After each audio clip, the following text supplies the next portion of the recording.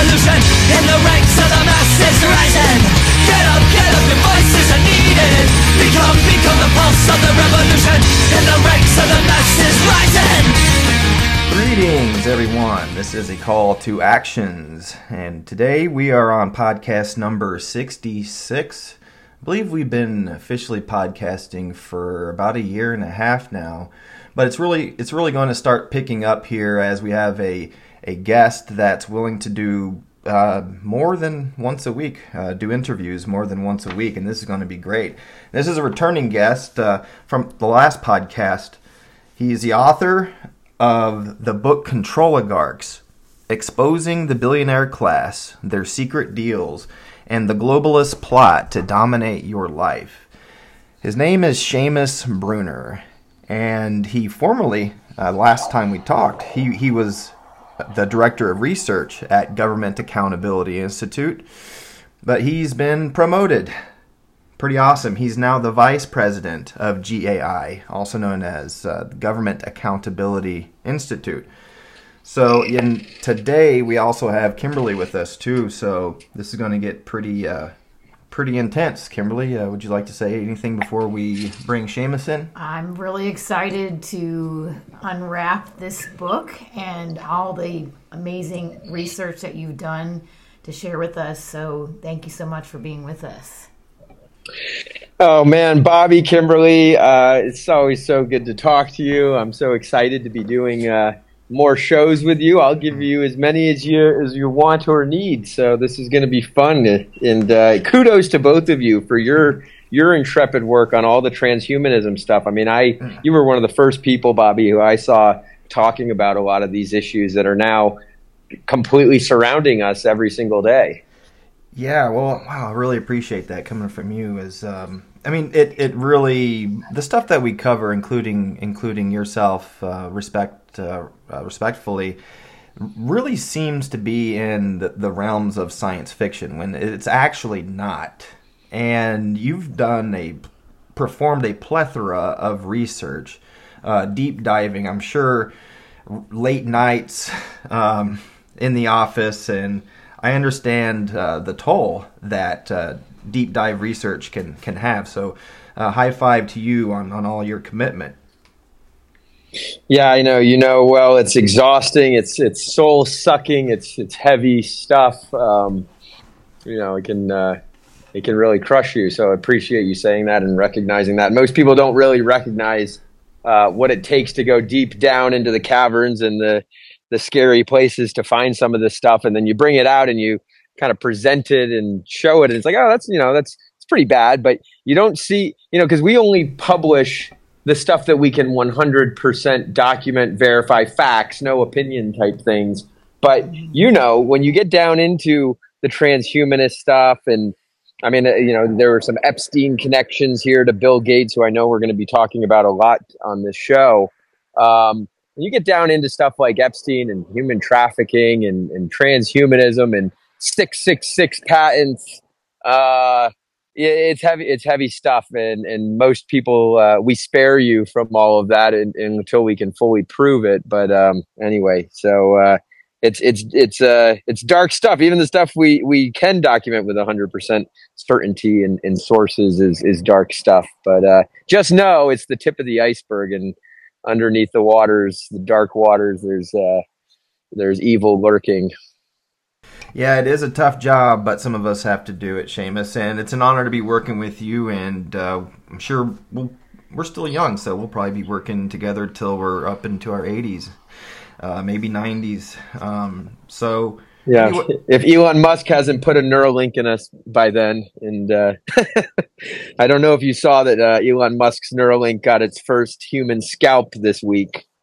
It is the first human trial of a brain computer interface by Elon Musk. Actually, there's thousands of people who've gotten brain computer interfaces, but people seem to really lionize and praise Elon Musk, not knowing that he's got some sinister designs that I'm sure we'll spend another podcast on him. I know you want to talk about Bill Gates today. Absolutely. Yeah. Today we're going to switch gears. We'll go into the second gear, and we're going to cover every chapter. And for our listeners, every episode of this podcast is going to cover one chapter of your book.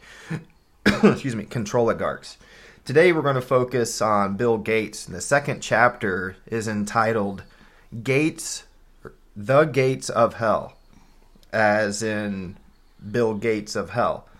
So just starting, what made you want to write an entire chapter regarding Bill Gates, and then we can get into all of your details and kind of let you take the show off.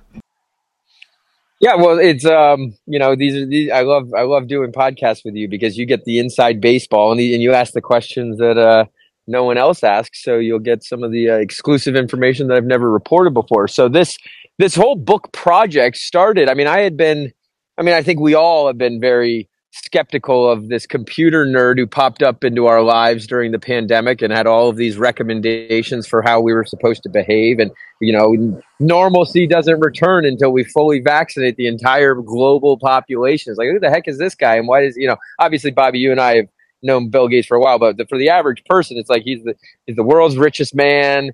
He's a computer programmer. He's got all these kind of investments, and obviously he's very, very hopped up on vaccines.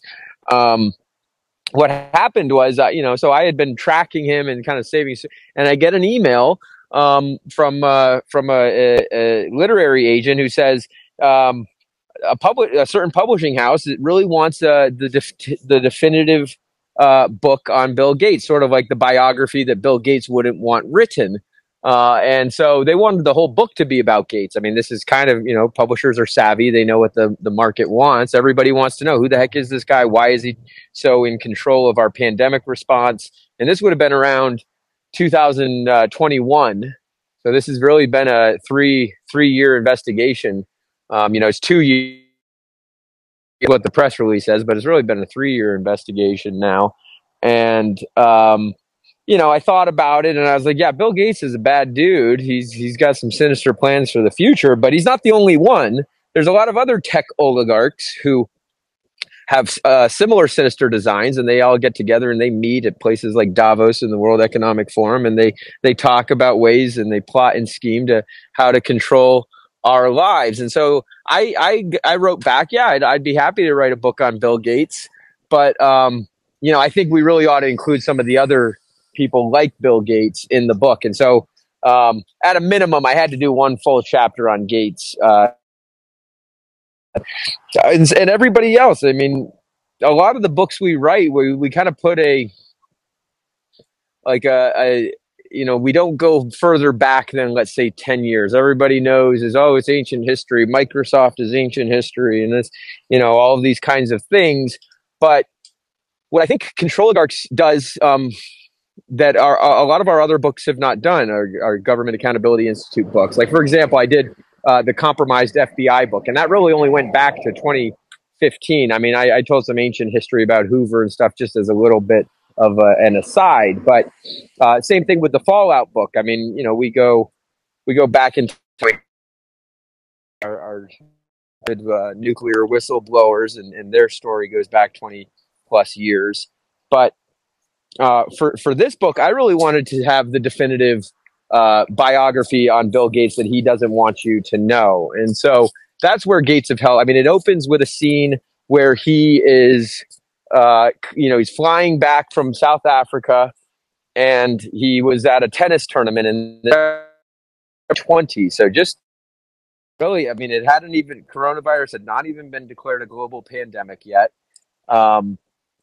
Now we suspect he had some good insider intel because he's very plugged in the epidemiology, global health community, and so Bill Gates knew more about the coronavirus than just about any of us long before we did, and he was holding pandemic training exercises 6 months before anybody had ever even heard of the coronavirus. So I kind of opened with that scene to give you a little taste of what Bill Gates was up to before, while you were sleeping. Bill Gates was plotting the pandemic response before Dr. Fauci entered our lives and took center stage during the pandemic. Bill Gates was holding dinners with his brain trust of, man, what if this thing becomes to do? And it just seemed script had been written years in advance. And in fact, it had been written years in advance by Bill Gates. And a lot of people think that Dr. Fauci was the author and director and authoritarian person who came up with things like social distancing and wear a mask and got to lock down and no kids in schools and got to get vaccinated. That was actually Bill Gates. And as I uncovered, and Robert F. Kennedy Jr. did a great job in his book, The Real Anthony Fauci, which was all about Fauci. He uncovered some really good stuff, and I took it a few steps further. But he found, and I'm going to give him credit for this, he found that Bill Gates actually hosted Dr. Fauci in the 90s over in Seattle, Washington, at Bill Gates's palatial abode, nicknamed Xanadu 2.0 after the Orson Welles Citizen Kane fictional mansion. It's a 66,000 square foot monstrosity that probably uses more electricity and energy and has a bigger carbon footprint than you would have in an entire year in one day.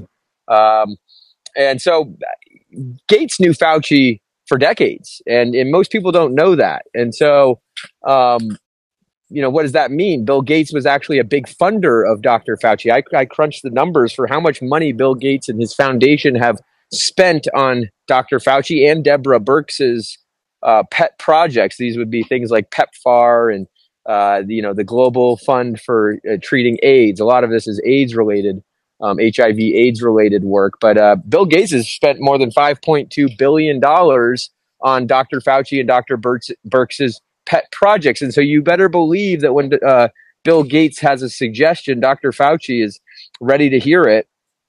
And Dr. Fauci hasn't practiced really largely kind of a public health official, but he's not actually in the science. Well, Bill Gates is at the cutting edge of every type of science you can imagine, things like CRISPR and gene editing and the new mRNA delivery platform, which that's actually a transhumanist type endeavor where they want to cure aging and even death. That's really what mRNA is all about. It's not about a pesky little flu-like symptom. It's about curing things, everything from Alzheimer's to Zika. That's what they hope it's for anyway.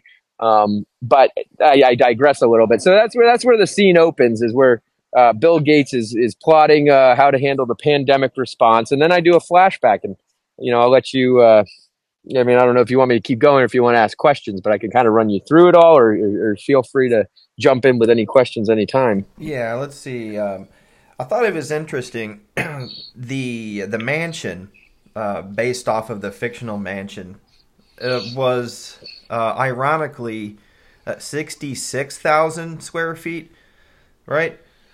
Yes. Right. Okay. It wasn't 70 or 77,000. It's not 7. Yes. It was particularly 66 and 3 zeros. I thought that was ironic. Yes, and we can get to the 666 patent that Microsoft and Bill Gates have on basically what sounds like Mark of the Beast. I agree. That's toward the end. Okay. Yeah. Right. Yeah. So, Kimberly, you have any questions before we let Seamus take off to the next one? Let's keep going. Okay. Cool.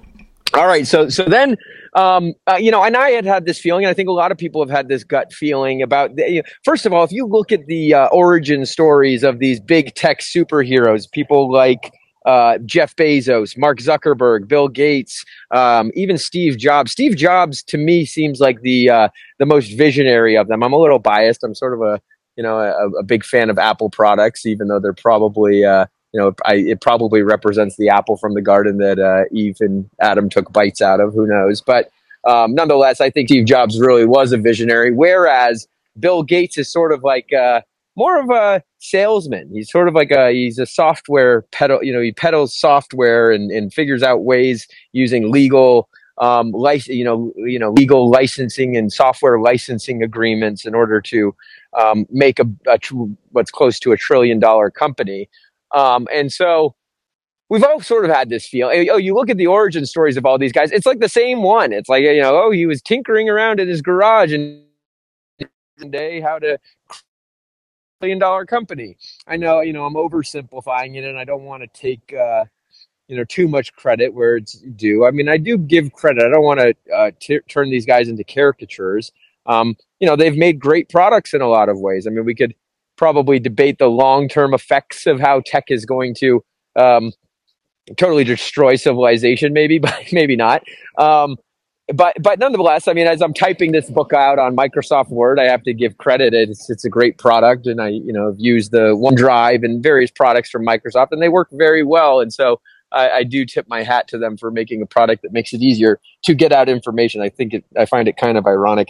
Another quick aside: I ended up signing up for Bing GPT, Microsoft's Chat GPT type product, and I was a beta user as I was finishing the book, and it was amazing because I would ask Bing GPT. It's basically like a Google search engine, but it's AI that will provide you with the sources, and it will provide you full sentence answers. And I would ask questions. I got a whole folder. I got to send you these, or we can talk about it on another podcast. I'll brush up on it, but it just reminded me. I ask it questions like actually altruistic. You get some financial benefit. You can ask really complex questions to it. It's pretty remarkable. Can you repeat? Can you repeat? And can you repeat what you just said? You were cutting out just a little bit.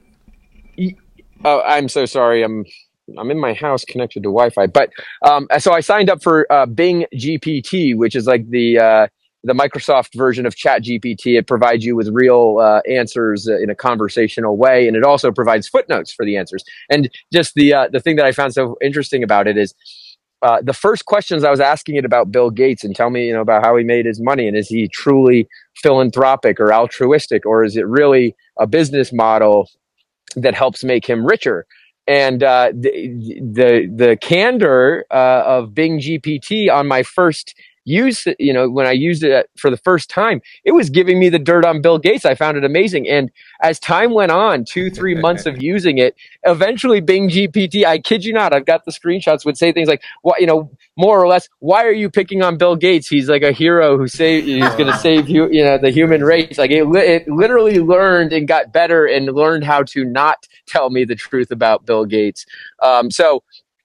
These AIs that are popping up left and right, they are programmed by the Controligarchs, and they will learn how to keep the truth from you. And that, we've seen example after example of how Chat GPT and stuff is really just like woke, and really it's going to end up being propaganda. But all of the masses who don't know these things that we know here are going to treat it. I mean, they're almost going to worship it like it's like a new god. I mean, I think I saw a headline: Chat GPT has created a new religion or written a new book of the Bible. And you can imagine not too far away, people will be worshiping AI as if deifying AI. It's a frightening prospect. But anyway, back to Bill Gates. So, and the origin stories, I just found it suspicious that they all set up in their garage, and Jeff Bezos has got a picture of him in his garage, and Bill Gates was in his garage. It's like the exact same origin story. So I wanted to prove, and I got close. I mean, close enough to say that Bill Gates did not build Microsoft.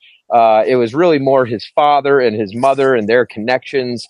His mother had a very close relationship with the CEO of IBM, and IBM is really the company that made Microsoft the Microsoft we know today. I mean, Microsoft was a nothing company, made no products, had nothing.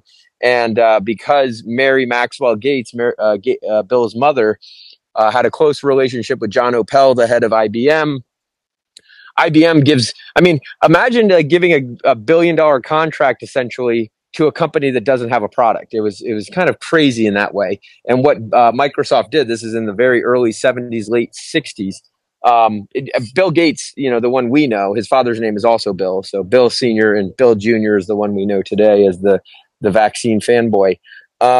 Bill Jr. is like, 18, 19, 20. So it's like a kid.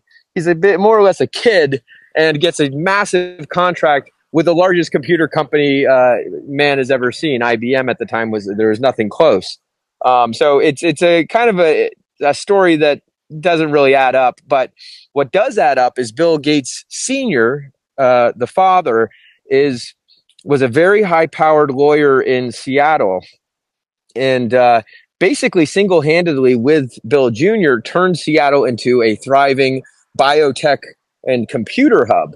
I mean, there's evidence actually that Amazon would not exist without the Gateses, which is it's headquartered in Seattle, and Costco these massive, massive companies, all headquartered in Seattle. Well, Bill Gates' father, Starbucks, is another one who, was Bill Gates Sr. was the lawyer for them. And so Bill Gates Sr., when Jr. was still a child, had come up with very complex legal arrangements, licensing type arrangements, royalty arrangements. He was the general counsel for a company called Physio Control, which eventually it made the medical device, the defibrillator, and would license out the defibrillator so that they could continue charging, selling a product more than once, over and over and over again, making you pay year by year. I mean, and that's a business model that we see popping up everywhere. I mean, new cars, you're having to subscribe to get the seat heaters.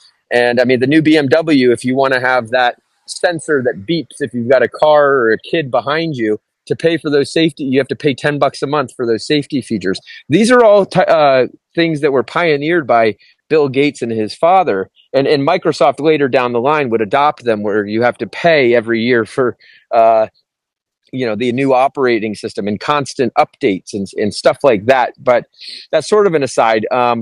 Moving forward, so Bill Gates, he gets Microsoft, and his father is the general counsel of Microsoft. And there's this thing called the Microsoft effect, where lawyers from Gates's law firm, which was Schindler, McBroom, and Gates, and later K&L Gates, very, very high-powered law firm in Seattle, but also in Washington, D.C. It became a big lobbying and law firm, and that's Gates. If you look up K&L Gates, it's one of the most powerful white shoe law firms in the country. Bill Sr. kind of lingers in the background, but I map out all of the family connections, all of the people that the Gateses, were tied in with. I mean, one of the organizations that Bill Gates Sr. was a director at the national level of Planned Parenthood. And I connected I know we talked a lot in the last podcast episode that people need to go check out about the Rockefellers. Planned Parenthood is a Rockefeller creation. I mean, Margaret Sanger was the founder, but she was more or less backed from day one from the Rockefeller family, who was very concerned with overpopulation. And so Bill Gates Sr. is very concerned about overpopulation. And now Bill Gates Jr., he speaks about it quite openly. The population on planet Earth there's too many of us. There's too many peasants sharing Bill Gates's air. And so there needs to be less of us. And that's a view shared by many of the Controligarchs. They've got all kinds of crazy ways to get rid of us. But Planned Parenthood is a very effective way. They've convinced women that actually you want careers, you don't want a family, you don't want children, whether it's for your own personal lifestyle reasons or for economic reasons, or because you think that children are going to kill the planet and therefore we need to have less of us. They've really done a good job of convincing people not to have kids. And so, Planned Parenthood is critical to that calculation, obviously. But then there was a number of other things that Planned Parenthood, while Bill Gates Sr. was a director there, and this is 1960s, 1970s, there was a memo I found. It's called the Jaffe Memo. If you wanted to look it up, there's even a Wikipedia page on it. You've probably never heard about it, but Jaffe memo, and it's between Planned Parenthood and the Rockefeller Foundation's Population Council. And the Jaffe memo talks about all these innovative new ways to bring down the birth rates. And of course, abortion is a huge birth control, and our foundation funded every single contraceptive method you can imagine, a lot of them that did a lot of harm along the way, and various, rudimentary IUD type device, uterine devices, and pills. And they even funded a anti-fertility vaccine. You should look at the page that the National Institutes of Health has about anti-fertility vaccines. I mean, we're getting kind of into the weeds here a little bit, but I think it's important stuff. Human gonadotropin, HCG, it's a sort of hormone type thing that the body releases. They found a way to control that so that you give someone a shot and they're no longer fertile. That kind of plays into, I mean, we've had huge fertility decline in the United States and huge testosterone declines in all across the world, or actually mostly just Western world. And people think, maybe it's the food, maybe it's the soy, maybe it's something. In any case, these guys have been funding it for decades. And so I don't have the answer. It's probably deeply hidden and all the files shredded. But you can sense that there's something wrong. And Bill Gates today still talks about, vaccines are the number one way that he wants to bring down birth rates. And so, I don't say that there's something in the vaccines. A lot of people do say that, and I encourage people to do research. Podcast canceled, but definitely read the book, and there's all kinds of information on that. And Bill Gates' stated reason, because this is a question you get all the time, and everybody wonders, is like, how on earth does saving lives? If Bill Gates is so concerned about overpopulation, then why is he quote unquote saving so many lives? Why is he so concerned about malaria, and he's concerned about smallpox and yellow fever and all, like in the third world and everywhere, he wants to cure every disease. Wouldn't curing every disease equal more people? And he has an answer for that. I don't find it particularly persuasive, but his answer is, well, if you save all of these lives and you can guarantee, he attributes overpopulation to, in the third world, mothers or families don't know if their child is going to survive, because a lot of children don't survive childhood or even childbirth, and so therefore, if you can cure all these diseases that take kids away from their mothers, then their mothers can basically, it's birth on demand. If you want to have a kid, you definitely have a kid, and if you don't want to have a kid, you can control that with birth control. And a lot of, as obviously the title suggests, a lot of this is all about control.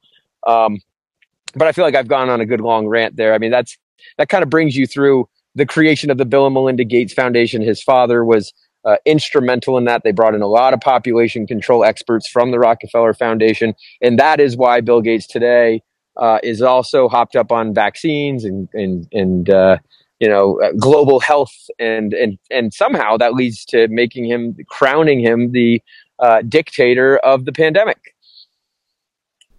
Interesting. I was speaking of population control. I think it's interesting to know that the SARS-CoV-2, going back just a few years, but SARS-CoV-2, also known as COVID-19, a little more details and all the technical language I'm not going to go into really, but it targets the ACE2 receptor, which is abundantly expressed in the male testicles, the spike protein in that. And I do believe that vaccines were including adjuvated spike proteins. So to me, it's interesting to know that both the virus and potentially even the quote cure or the vaccine was both targeting the male testicles, thus affecting the potential for human reproduction. And that probably goes back a little further, though, too. But Kimberly wants to say something. Yeah, a friend of mine shared that a friend of hers, she did get the shot, and her husband became infertile just by being around her. Yes, and so all I have is anecdotal evidence, and in the news is coming. The news coming out day by day. I guarantee you today there's some new headline. They're finally starting to tell you the truth. Like, oh, whoops, our bad. Yeah, there is myocarditis. Oh, sorry, our bad. There are fertility issues going on.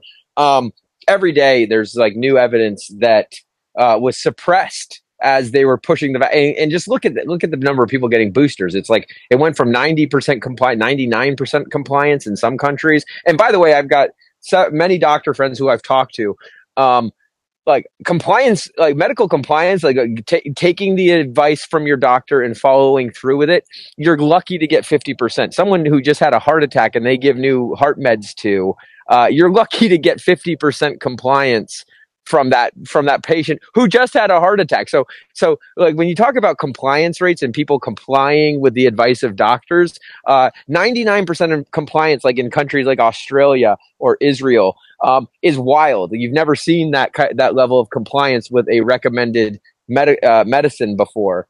And they're not vaccines. We use that word because that's what they've changed the definition to, but I call them throughout the book jabs, because they're really injections. They're mRNA genetic therapies, gene therapies. That's what their technical term is. They're not vaccines. Merriam-Webster actually changed the definition from a live attenuated virus to that cures and prevents the disease to anything. The new definition of vaccine is anything that elicits a quote immune response, which is the bar is so low for that, and it's like it's effectively a meaningless term at this point. Like by this definition, taking vitamin C is a vaccine.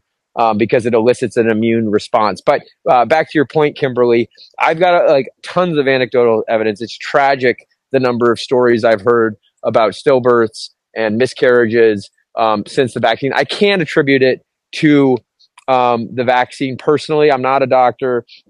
I've got my own personal feelings, but I don't want to be out here giving medical advice or anything like that. But yeah, we know that there's something fishy going on with the vaccines. And to your point, Bobby, about the spike protein, the ACE2 receptor, they've been doing research on, like I said, the HCG, the hormone, for lack of a better term. I think there's a more medical term for it, but anti-fertility vaccines. Everybody go Google or DuckDuckGo or whatever your search engine of choice is. Anti-fertility vaccines, National Institutes of Health, and go read the full page on it. It is dark, insidious stuff. They were running these trials in India on untested, sounds familiar, right?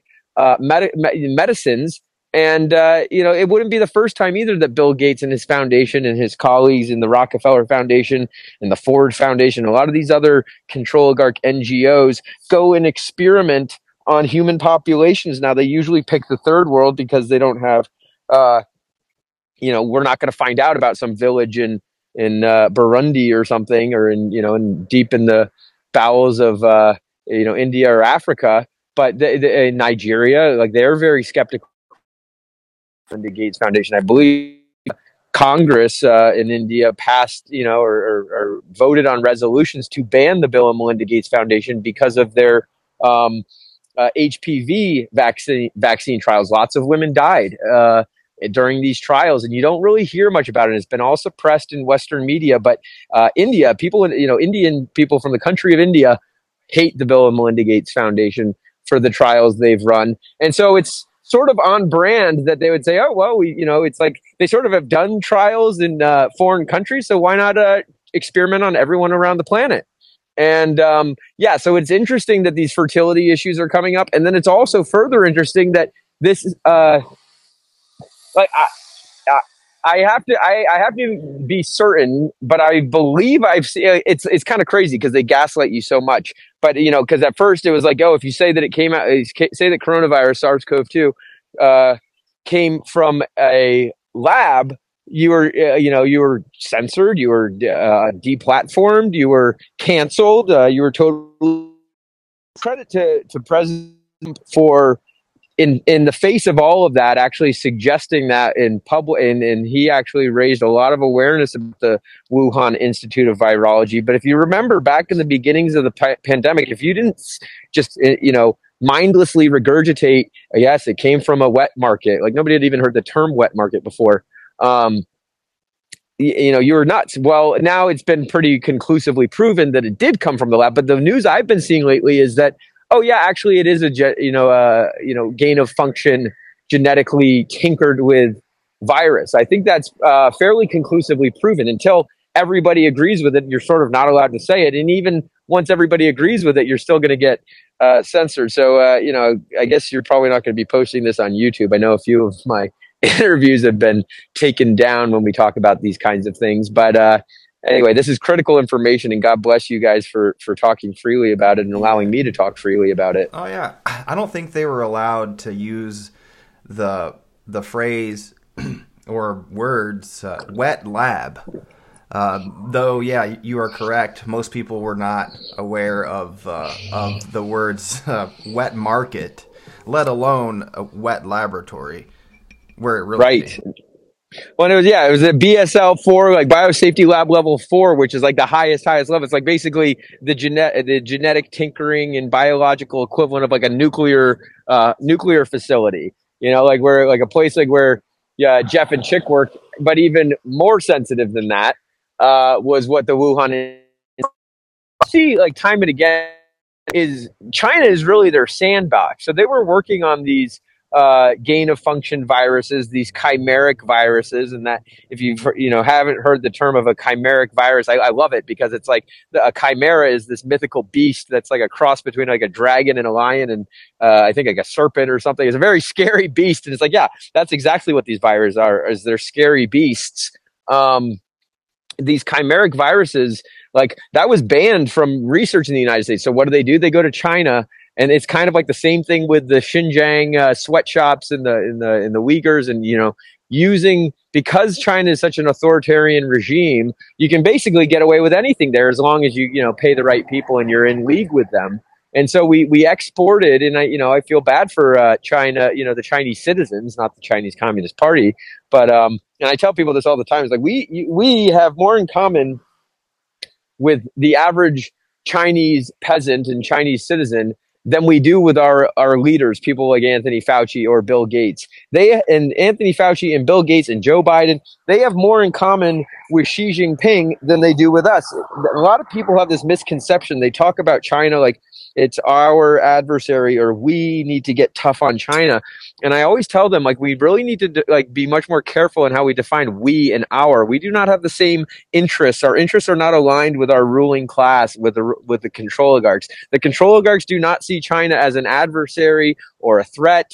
They are not loyal to the United States of America. They are loyal to themselves, their elite cabal of World Economic Forum globalists. And they view China as a partner and a friend, and they are more than willing to experiment on the Chinese people there. They love China for that aspect. I mean, Klaus Schwab, the World Economic Forum chairman, he said, they'll always use euphemisms like, China is so good at mobilizing resources, or Bill Gates will say they're very efficient in their response. What that really means is they are an authoritarian power with ruthless and total control over their population, and that is to import China's authoritarianism to the rest of the world, to America. They want things. They're working very hard on things, and maybe we should spend the rest of the time we have together talking about what comes next, because people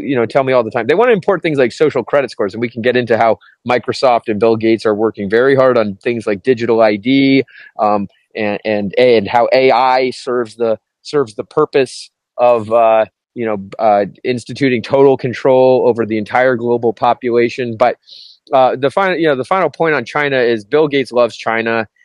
He's helped China for decades using, like, through Microsoft, censoring dissidents, censoring free speech, making deals with China to get Microsoft products in China, outing journalists. And anyway, so he's a big fan of all of the bad things that China does. I mean, he will not say that, but he'll also say things like, man, they did a great job with the pandemic. And if even the tiniest thing about China's response to the pandemic, they were welding the doors shut on their citizens. The entire city of Shanghai, 25 million people, were totally locked down, arrested if they even left their high-rise, 100 square foot apartments. There was a puppy massacre I talk about in the book where China, the CCP, rounded up everybody's pets because and it's total gaslighting, and it's like, they know where the virus came from, but they actually were saying, oh, well, maybe maybe your dog or your cat is going to transmit the virus. They literally went door to door killing people's pets. And so when Bill Gates and people like Klaus Schwab, they say that, man, China did a great job with the pandemic response, you really need to look at these people like they're sick, like they are sociopaths. Nothing good. China handled the pandemic response. And how Bill Gates tried to use similar policies, zero COVID. You're not getting out of your homes. You're not sending your kids back to school until you get the vaccine. And so that rant over on Bill Gates's pandemic thing. But yeah, I mean, moving forward to what comes next.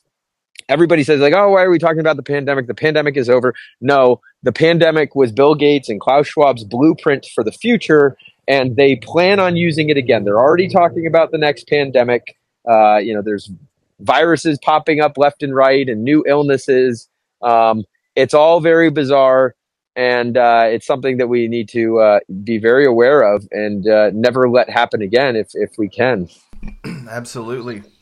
So, yeah, going back to 2017, the Department of Health and Human Services was actually given the green light to actually begin research. It had previously been banned, but they were given the green light to work with CDC, NIH, etc., in funding research and the development of EPPs, or also known as enhanced potential pandemic pathogens.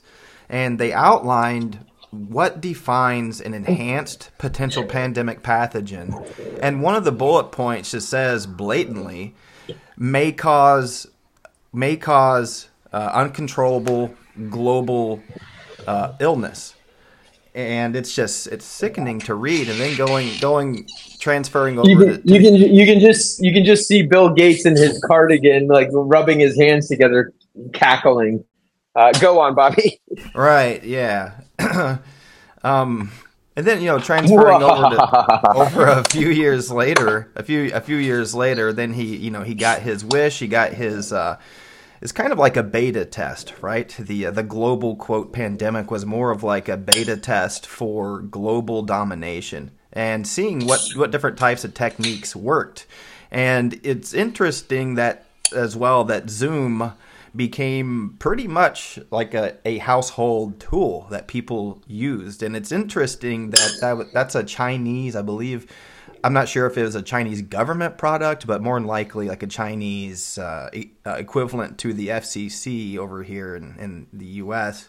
product that was used pretty much as telephones were used during lockdowns and things down that line. So with that, now here we are, 2024. They were talking about disease X or a new pandemic and preparing for a new pandemic.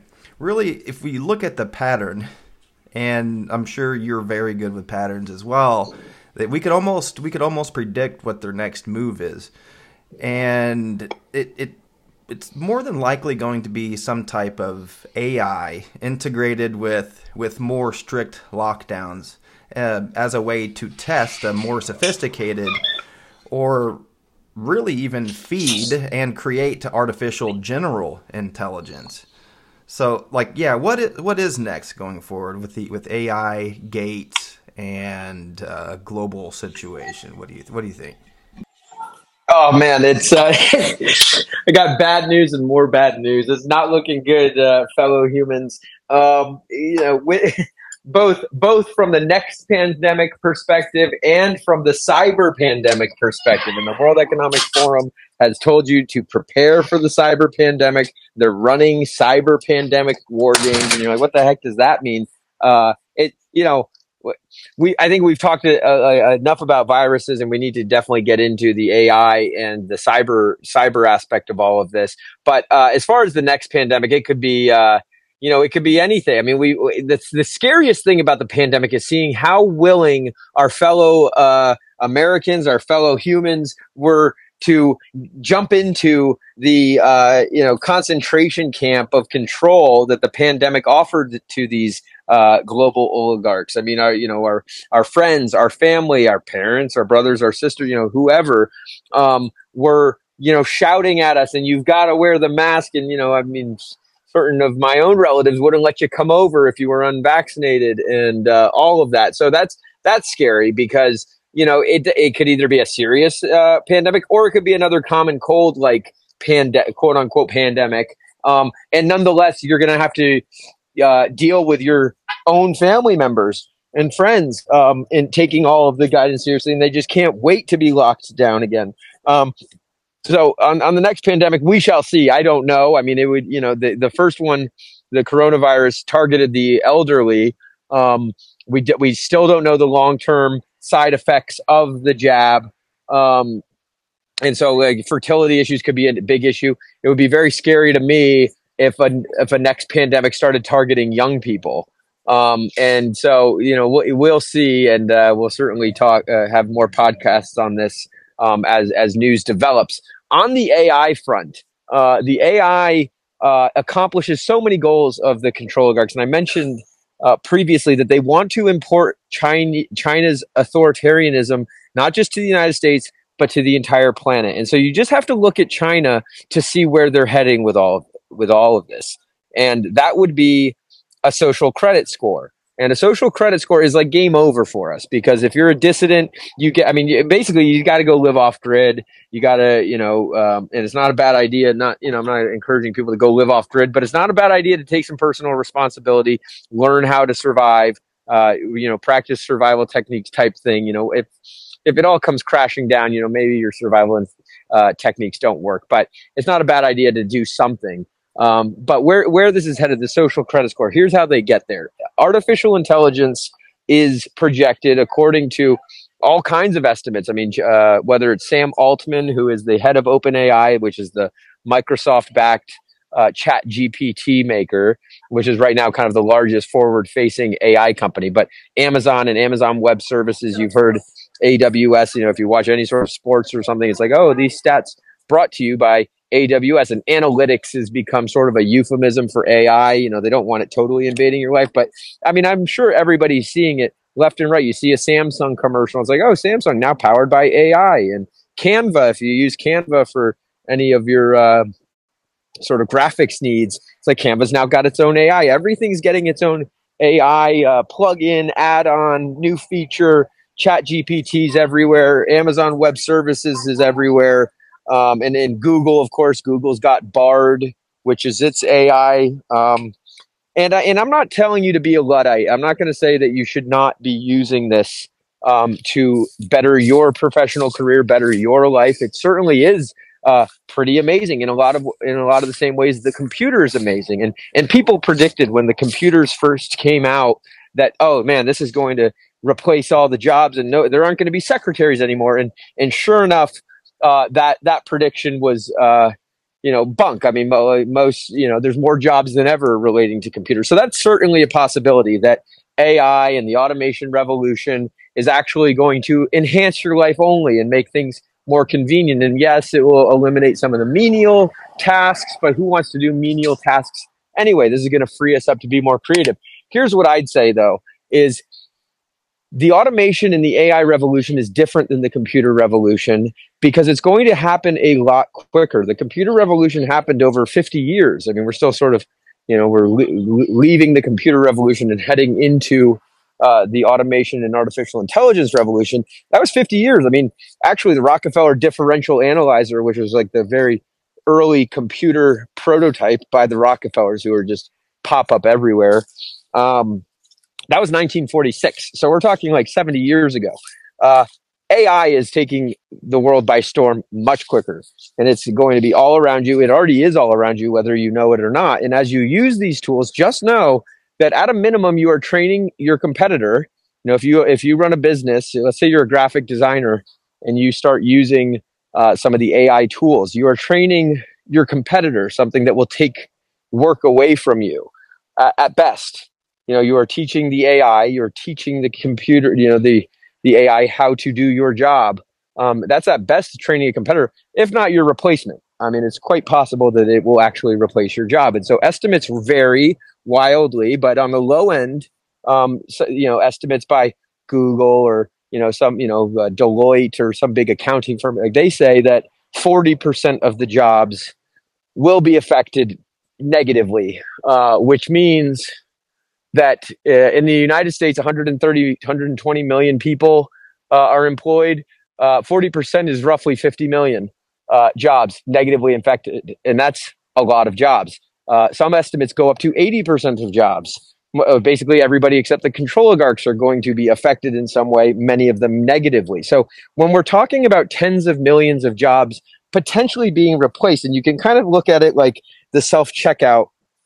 You used to have 30 cashiers, and now you have one self-checkout manager overseeing 30 self-checkout machines. And where did all the other 29 cashiers go? Well, they've had to find another job. Well, when you're talking about tens of millions of people being displaced, that is massive levels of unemployment. We can't fathom the effects of it. I just saw a Microsoft.com article the other day talking about how their new GPT, Bing, Chat GPT type thing can do the job of radiologists better than radiologists. And so you're going to see this more and more. I just saw a janitor robot that cleans a bathroom for, 2 cents an hour, just the price of charging it. And so more and more jobs you're going to see are essentially obsolete. They can be done by either if it's a digital job, things like content creators and graphic designers, and even things like musicians. I mean, you may think to yourself too that like this is going to allow me more time to be creative. If I lose my job, here's where it leads. It leads to universal basic income. You're seeing growing demands for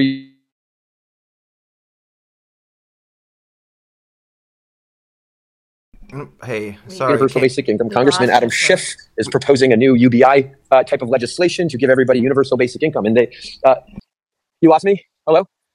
Yeah, we lost you for about, 10 seconds or so. Oh, okay. Sorry about that. Well, anyway, so where AI is heading, I hope I'm not rambling too much here. Where AI is heading is it's leading to calls for a universal basic income. We don't know how many jobs it will displace. We know it's not zero. And as it displaces more and more jobs, more and more people will be demanding a welfare check, is what UBI is, really, universal basic income. What that does is this is why it's central to the Controligarchs agenda and the social credit scores, because in order to get your universal basic income check, and Chat GPT maker, OpenAI, and Sam Altman, it's not a coincidence. They are funding and in the midst of the largest UBI study ever performed. You will need a digital ID, a biometric, so that this is what they're saying. I mean, obviously people receive welfare checks today, but it's amazing the number of things. If you lose your job and you're trying to feed yourself and your family, it's amazing the number of things that people will do. Just look at the vaccine mandates. If you were going to lose your job, millions of people got the vaccine or the jab who would not have ordinarily done that because they were going to lose their job. So if you lose your job, you will get a digital ID, guaranteed. You'll sign up for the OpenAI digital ID. And what the digital ID does is it centralizes everything. This is the first step of the social credit score. Second step is the central bank digital currency. This is why they are pushing in the Federal Reserve is working very, very hard on things like FedCoin in a centralized digital currency. This is not to be confused with your tap to pay, which I think is just kind of conditioning you into, Apple Pay, Samsung Pay, whatever, conditioning you into a digital money system in going cashless. But a central bank digital currency is not to be confused with like Bitcoin, which is a decentralized cryptocurrency, and I view as sort of a way out of the central banking cartel.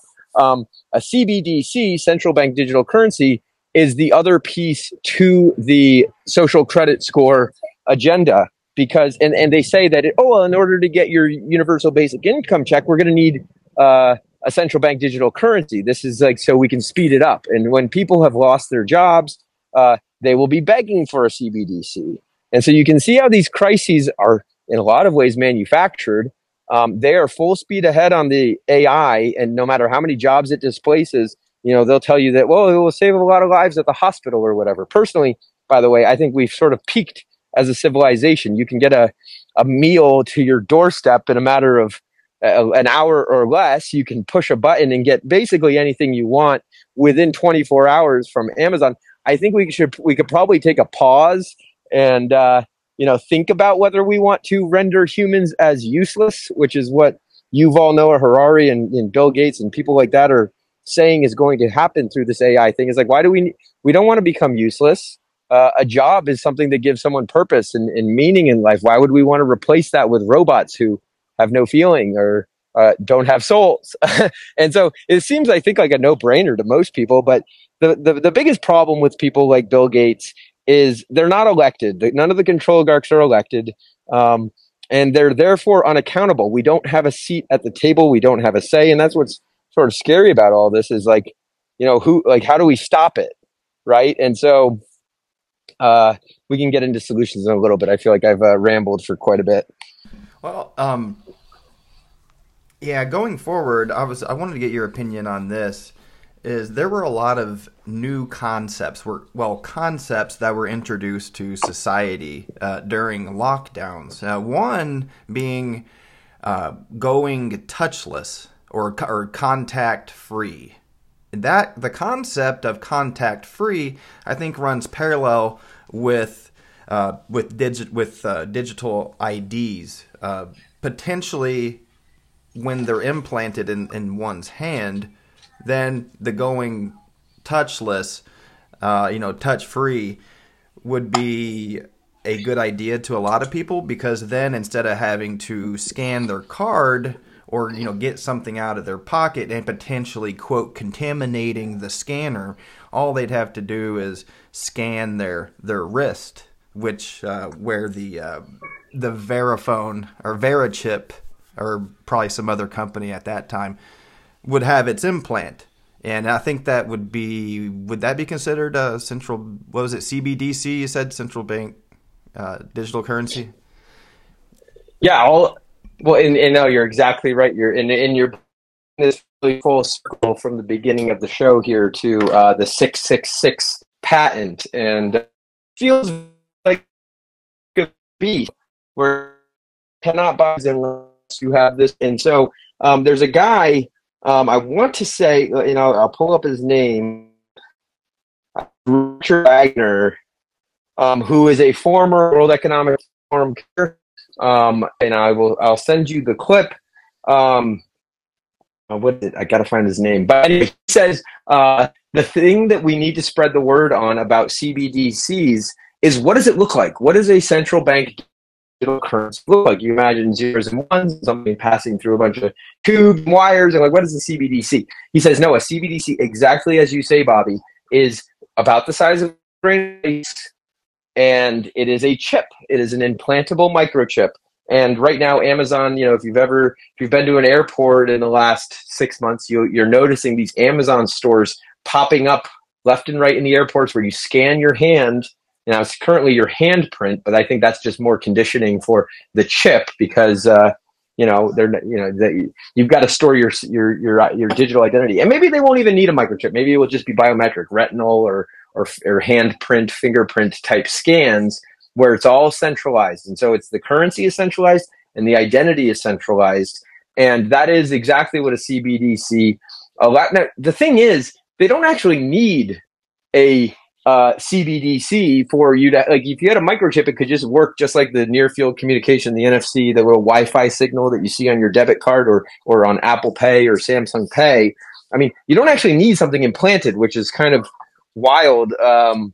Like, why? And you don't even need a CBDC. It could just be linked to your bank account. So kind of a common misconception about CBDCs and currency in general is that, well, don't we have digital currency now? Like, I haven't used cash in 6 months. I just use my card and, I scan it. No. Our financial system, our Federal Reserve, is a cash system where, even though only about 3% of the currency out there is cash, that actually confounds the entire system. They can't use AI to, process and analyze and create profiles of your spending habits. If you listen to the head of the Bank of International Settlements, the BIS, and this is an organization based in Switzerland. It is like the central banker's central bank. If you've heard of the Federal Reserve and you think the Federal Reserve is spooky, just look up the BIS. And Augustin Carstens, he's the managing director, head of the BIS. He says this is how he describes it. When somebody goes and spends $100 bill, it's a big problem. He's talking about, this is such a crisis that, like, people can go and spend cash and we don't know who spent it. We don't know what they spent it on. They could have spent it on groceries, and we don't know. And that's a big problem. This is why we need central bank digital currencies, is because when you get rid of cash, and cash is most people don't spend cash. And I would encourage, by the way, everyone to spend a lot more cash, because that will raise your awareness about how fast this is moving. I mean, during the pandemic, you're right, Bobby, they, for sanitary reasons or whatever, they said card only. And that was another, there's all these little tertiary benefits that the pandemic helped advance the agenda. And Klaus Schwab said the digitalization of everything is a central component of the Great Reset. And that includes your identity and your currency. But yeah, no, they're moving to a system where, whether it's an implantable microchip or it's biometric, where they just can scan your face, which they say is as unique as your fingerprint. I personally think they will be going chip because, and we started with the 666 patent, and I think we should end with it, is Microsoft has this patent called, it's nicknamed the 666 patent just because the last the last 6 digits of the patent number are 060606. But this is a method for, it's an implantable chip that you can wear, and Bill Gates he's got the patent on it, where you can have it implanted in your body, and it ties into a cloud where your account is, and with this chip, you can actually earn money. It's a kind of a blockchain type technology. I really recommend you read the book for more details on it. It's kind of highly technical stuff, but very fascinating. And he says, like, the humans of the future, who a guy named Yuval Noah Harari says will be useless. He's the World Economic Forum visionary. Humans of the future, your jobs got taken by AI. You're kind of useless. You're going to be placated with either drugs or video games or, headset, metaverse type technologies. But, great news. You can actually earn money thanks to Bill Gates' 666 patent by doing really, really fascinating things like watching advertisements. Literally in the patent application is like you could earn money like cryptocurrency on the blockchain or CBDC on the blockchain by watching advertisements or taking surveys. And so the future that they have planned for us, and we are like hurtling towards it, breakneck speed, it doesn't look like a great existence. And it's kind of like, people are like, oh, well, I'll take the UBI and I don't like working anyway. This will allow me to take up cooking classes, or I'll finally be able to learn the guitar like I've been wanting to do. These guys are not going to pay for you to take cooking classes and just hang around all day and work on your poetry or your painting. So, whether they off you in some sinister way, or it's slow, or they just make it so that you can't have kids anymore. These guys need to be stopped. It starts with, because I know you get to the end of a podcast like this, or certainly the book, and I've got recommendations in the book, but even still, it's just like, oh man, this is so heavy. I feel powerless to stop it. But no, I do think there's a lot of hope. I do think we are actually winning, and I think that actually what is happening right now, why they are racing so fast into this frightening technocratic hellscape, is because we are going. I believe we're going to win. I believe actually the battle is already won. If you're a believer, then the battle is already won. Absolutely. But at the same time, I mean, I also don't, we're not necessarily in end times. The 666 patent may just be because Bill Gates is a sick freak, but we've got to keep fighting. We've got to fight back, and the key is waking up more people. This is why they're afraid. This is why Davos this year, the theme was rebuilding trust. They know that we don't trust them. Just look at the uprisings that you are seeing around the world. Go look at the Scottish farmers, the German farmers, the French farmers, the Dutch farmers. I believe that eventually the American farmers, and the thing about the farmers is they're going to be key to the revolution here. Is everybody loves their farmer, to be honest. Nobody really looks down. Even the left, right, center, they know where our food comes from.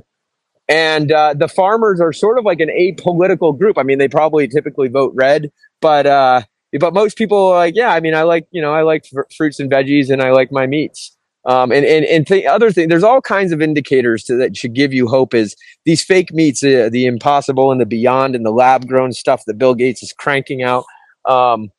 They're flopping with consumers, and even the AI. I mean, right now it's kind of, and it's going to be on the upswing for a few years. But I believe, you go look at the comments on, when someone puts out a new video that was made entirely by AI, and a lot of people are like, oh wow, cool, this is so surreal. And then you get deep down to the comments, find those censored and banned accounts that are down, show more replies. Everybody's saying this is creepy, this is weird. There's a reason last year's word of the year, according to Merriam-Webster, was authentic. People are craving authenticity. They don't like this fake future of artificial intelligence. And so we just need to hurry up the process of waking up our friends, our family, our neighbors. Share this book, share this podcast. and wake up as many people as you can, because once you're awake and once you see what's really going on here, I mean, and this is why the book and these podcasts are going to be great. It's not political. These are not political issues. These are existential issues. They transcend political divides. The book, I've gotten better feedback from the political left, and people would say that we expose Biden and Clinton. You're a right winger, right? No, these are existential issues. And I wrote the book for the Bernie bros out there. Like, yes, the millionaires and billionaires are up to no good. A lot of them. There's good ones. There's bad ones. This book is about the bad ones, and we need to expose them. So I think we outnumber the Controligarchs like 1,000,000 to 1, and I think we can win this thing.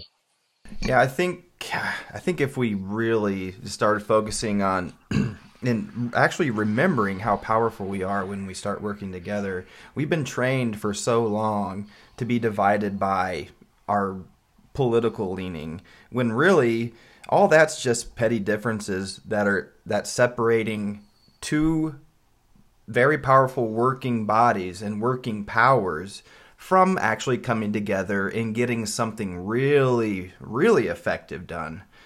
And I think the revolution is global, and that's the key. Is because we've been so trapped in this paradigm, in this matrix, this false dichotomy of left versus right, Republican versus Democrat, liberal versus conservative. No, it is controligarch versus peasant. You're a peasant. If you're not a controligarch, you're a peasant to them, and they don't care about you. You're disposable. You're cattle. They think of you as cattle, and I kind of talk about that in the how the 666 patent. I mean, it's basically treating you like cattle. It's these implantable chips are just like a brand that they would stamp on on herds of cattle. So I think we outnumber them like 1,000,000 to 1 or more. So and that's why it's got to be global. It's because left and right in America, you're so programmed, not you guys, but people in general, are so programmed to hate their fellow peasant, their fellow member of the herd that is